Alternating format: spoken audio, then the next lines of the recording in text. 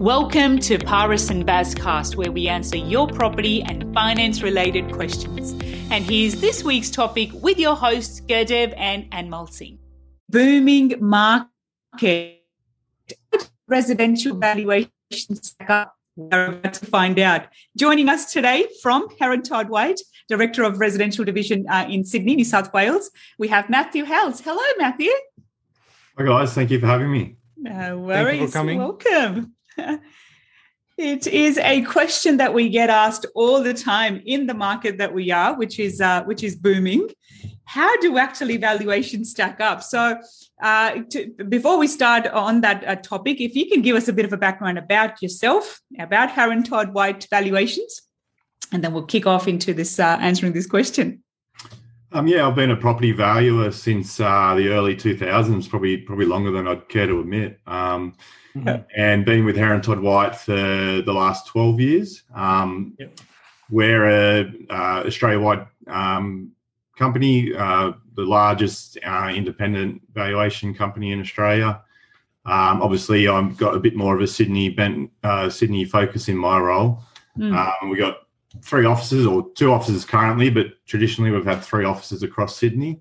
And we do residential valuations, commercial valuations, and we also have an advisory division which specialises in government and institutional work. Yeah. Wow. Yeah. And how we actually came across, other than Gurdev coming across them all the time, Heron Todd White with the valuation. A lot of the valuations we would have come through you guys. is the monthly report that gets generated, month in review. That's something that we refer to quite often with our clients when we are talking about how's the market, where in the market cycle we are. So we'll be bringing that to you guys shortly as well. And because this is an interactive show, do feel free to put in your comments. We'll be happy to answer any questions as we are live. But coming back to the questions, valuations. Let's talk about the basic overview of the process of valuations and what is currently happening in the current market. Yeah, so I guess, most people have probably had their property valued at some stage, but for those that haven't, I guess the role of the valuer is, when we're talking about a mortgage valuation, is to go and assess the value of the property for the lender so they can base their lending decisions off that report, not only off the value of the property, but there's other factors involved that sort of help shape the risk profile of a property. And essentially the way we do that is we go out and assess market value, which is, willing buyer, willing seller, acting prudently. So we'll look at properties in the area that have sold. We'll try and find properties that are similar to the property that we're valuing. And that's sort of how we assess value. Now, one of the questions we get asked is about refinance. What we're talking offline is sometimes with refinance applications, the property valuation coming in a little bit more conservatively than it's a purchase contract. What are your instructions from the bank? Is that something that the bank is asking you, or how do you normally value those? No, we're sort of under no instructions from the bank. The valuer's role is to assess market value. So essentially what we think the property would sell for as at that time. The bank has some other levers that they can pull when they're looking at what they want to lend to someone. But no, valuers are under no instruction to value conservatively. Yeah. Another question we get asked is if the property is worth more than what they've paid for, would the valuer value it more than the purchase price? We obviously have regard to purchase price, and if it's a typical sales situation, it's on the market and it's been marketed to a wide sort of range of people, then we have pretty high regard of that. But if it's a private sale or it's a transfer between family members, then it's still our role to assess the market value. So we'll put what we think it's worth, and we'll let the bank know that it's sold for less, and then it's up to the bank from there. Of how much they lend, And in terms of the main concern these days is that when at an auction, when there's a bit of a bidding war and the prices do jump significantly, more often than not, those property prices are also coming at the contract price. So how does that, what's your insights on that? In a booming market, when the buyers are willing to pay more than what the property would be worth? Because the prices are basically changing every week. Increasing every week. So, so how does that impact valuations? Yeah, look, it certainly provides challenges. If I'm valuing a property that's sold today, I've got to look back and use sales that have sold in the past, and they can be as much as 4, 6, 8 weeks old, because there's a lag time between a property selling and settling and going into the databases that we use. So it does provide challenges. However, again, we come back to that principle of market value being a willing buyer and a willing seller. And you got to have a high regard to that. In an auction situation, if, to use a round number, let's say a property sells for $2 million, you might have 5 underbidders between 1.9 and $2 million. Now, that's a pretty strong indicator that a market price is achieved. But there may be a case at an auction when there's 5 bidders and it gets to $2 million and someone just wants to get rid of the other bidders, so they might offer $2.2 million. Now, are they acting prudently in that situation? They may or may not be, but it's still based on sales, and it's still based on that premise of market value. There you go. Largely speaking, even in a booming market like today, from what I see, the vast majority of sales are coming in at contract price. And contract price. Exactly. And that's has been the 99.9% of the time when our buyers have purchased a property, it has come at contract price. So it's been very rare. Pretty consistent. Pretty consistent, yeah. If we can just move to commercial valuations for a minute. With commercial valuation, a little bit different when valuing. So normally when we do valuation for residential, it's land, construction or home improvements. With commercial, we got to factor in the lease as well if it's a rental when doing the commercial valuation. And normally what I've seen is if there's a fit out in the office, obviously valuers don't really take note of that. Like it's not really a benefit. Yeah, typically a commercial valuation is more sort of done on a cash flow or an income basis. But it depends what kind of asset it is and that in terms of the particulars there. Not my strongest at commercial valuations. I keep my hand in occasionally. Just in a nutshell. So moving on to the property clock. So I wanted to bring up, and I'll be asking for your insights on what you have seen in the market of Hills District where we are at. So firstly, for those of you that haven't seen this, I'm just going to bring this up. There we go. That's and we share this. Here we go. So let's just, if you can just confirm you can see that. Yep, can see that. Perfect. Okay. So this is something on a one piece of paper that basically shows how the markets around Australia are doing. And it is very rare to see so many markets at one end of the clock, which is where we are right now. Majority are in starting of recovery, rising market, and approaching peak. So let's just can you just give us a bit of an update on this and how you see this, and what is the timeline between one segment to the other? Yeah, so we just call this our property clock, which is in our month in review publication, and it's a really quick visual just to give you an idea of where, as I said, we're a national company, so you get a really quick visual of where some different markets are at. And you're right, it's very rare to see such large parts of the country in a rising market, especially on the back of the pandemic. I'm not sure too many people predicted that. So, as you can see, the vast majority of the country's at a rising market, but typically, you've got the peak of the market, a declining market, the bottom of the market, and then the rising market.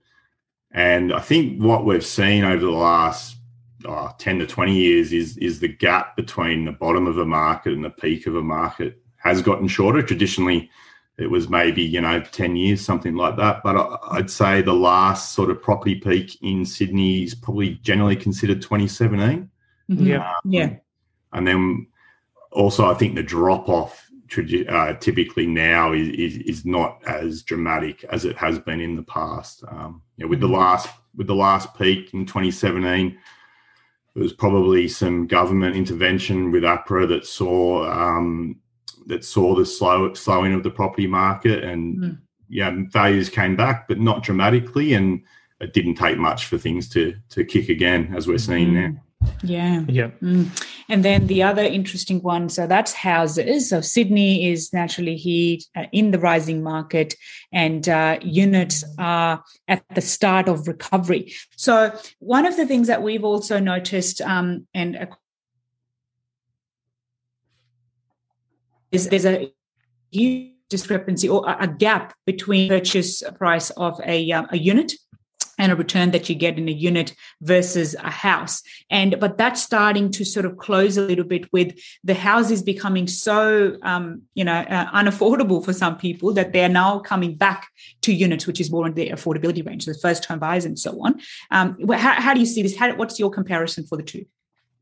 Yeah, I think you're right. I think we're seeing a little bit more activity with units, and some of that is being driven by the acceleration of the traditional housing market. I think the unit market in Sydney has obviously been hampered by some well publicised building issues. Yes. So that's sort of put a bit of a handbrake on that. There's always supply and demand factors at play with units, as well as we have not seen any immigration on the back of COVID. So I think there's been a lot of factors that have sort of meant that the unit market has sort of just operated at a vastly different sort of rhythm than the dwelling market in Sydney. But yeah, we're sort of starting to see a return in that space. Yeah. And especially due to COVID, I think people want to live with more space, and people are moving away from the units. Yeah, that's been the big thing that we've found, that sort of anywhere 2 hours in a ring outside of the CBD has just been extremely competitive to purchase property. Yeah, 100%. So if I now bring up the bit of feedback on where the market is in Northwest Sydney. Can we just talk a little bit about that and about your take on that? Yeah, this is in our September month in review. We just had a look at the vacant land market in the Northwest. So newer estates like Box Hill, or land within existing suburbs like Bella Vista. And we've really seen strong growth over the last 6 to 12 months. We're talking 50, 60% in some instances. Which is really interesting. I think one of the driving factors there is if you go to buy an existing dwelling, you might be competing with 20, 30 people at a minimum prior to sort of lockdowns and open homes. Whereas typically land will get, they might be released in clumps, so it's a little bit less competitive. So people have been keen to get in and buy their own land and build. But yeah, it's just been a really interesting trend that we've noticed, the sort of resurgence of vacant land. We do know that probably supplies at a not an all-time low, but it's probably as low as it has been in the last 3 to 4 years. Yeah, it's very low. I think with a lot of land releases, it's only coming up, 10, 15 blocks. You got they're drip feeding. Deliberately drip feeding. I think a lot of buyers are missing out. So land, and all the developers, all the builders are basically taking the land. There's not much land available out there for the general public as well. So land is scarce. It is. Land is king. No, perfect. Any other insights or anything else that you'd wanted to highlight in the overall market that you've seen? Any other trends? No, we sort of talk about this a bit, but we kind of are of the opinion that we're not at the peak of the market yet, I guess, as indicated in our property plot. I think there's a number of factors at play that will continue to see property grow in value. I would expect the rate at which it's sort of currently increasing to slow. I don't think that's sustainable at current level. The level, ultimately, interest rates are low. In saying that, obviously, APRA has sort of moved to sort of bring in a bit of a handbrake with how they're assessing serviceability and the like. But to counter that, like I said, we're probably going to be in a position to see immigration come back in the next 6 to 12 months. A lot of infrastructure projects which have slowed over the last, over the term of the pandemic, they will sort of kick back in the gear. So I think there's cause to say that the prices will continue to rise, but I think that really strong heat should come out of the market. But yeah, absolutely. Well, there you go. Well, thank you so much for your time. I really appreciate, valuation is one of those interesting things that we often... And do definitely sign up to the publication, Hare & Todd White's Month in Review, if you are interested and keen to know more and get those regular monthly updates of the property clock, where that is sitting, how the market's moving. Typically speaking, in our experience from one sort of segment to another, we've seen about, from the bottom of the market to the next slice, about 3 to 5 years of where the growth comes in or the change comes in. So if we are to see that the market at Sydney is starting to peak and the actual peak, we've still got a couple of years to get to that stage as well. So thank you very much for your time. Any final words before we finish off? No, thanks for having me. And if people do want to subscribe to the Month in Review, just punch Hare & Todd White into Google. It'll take you to our website. It's pretty easy to do.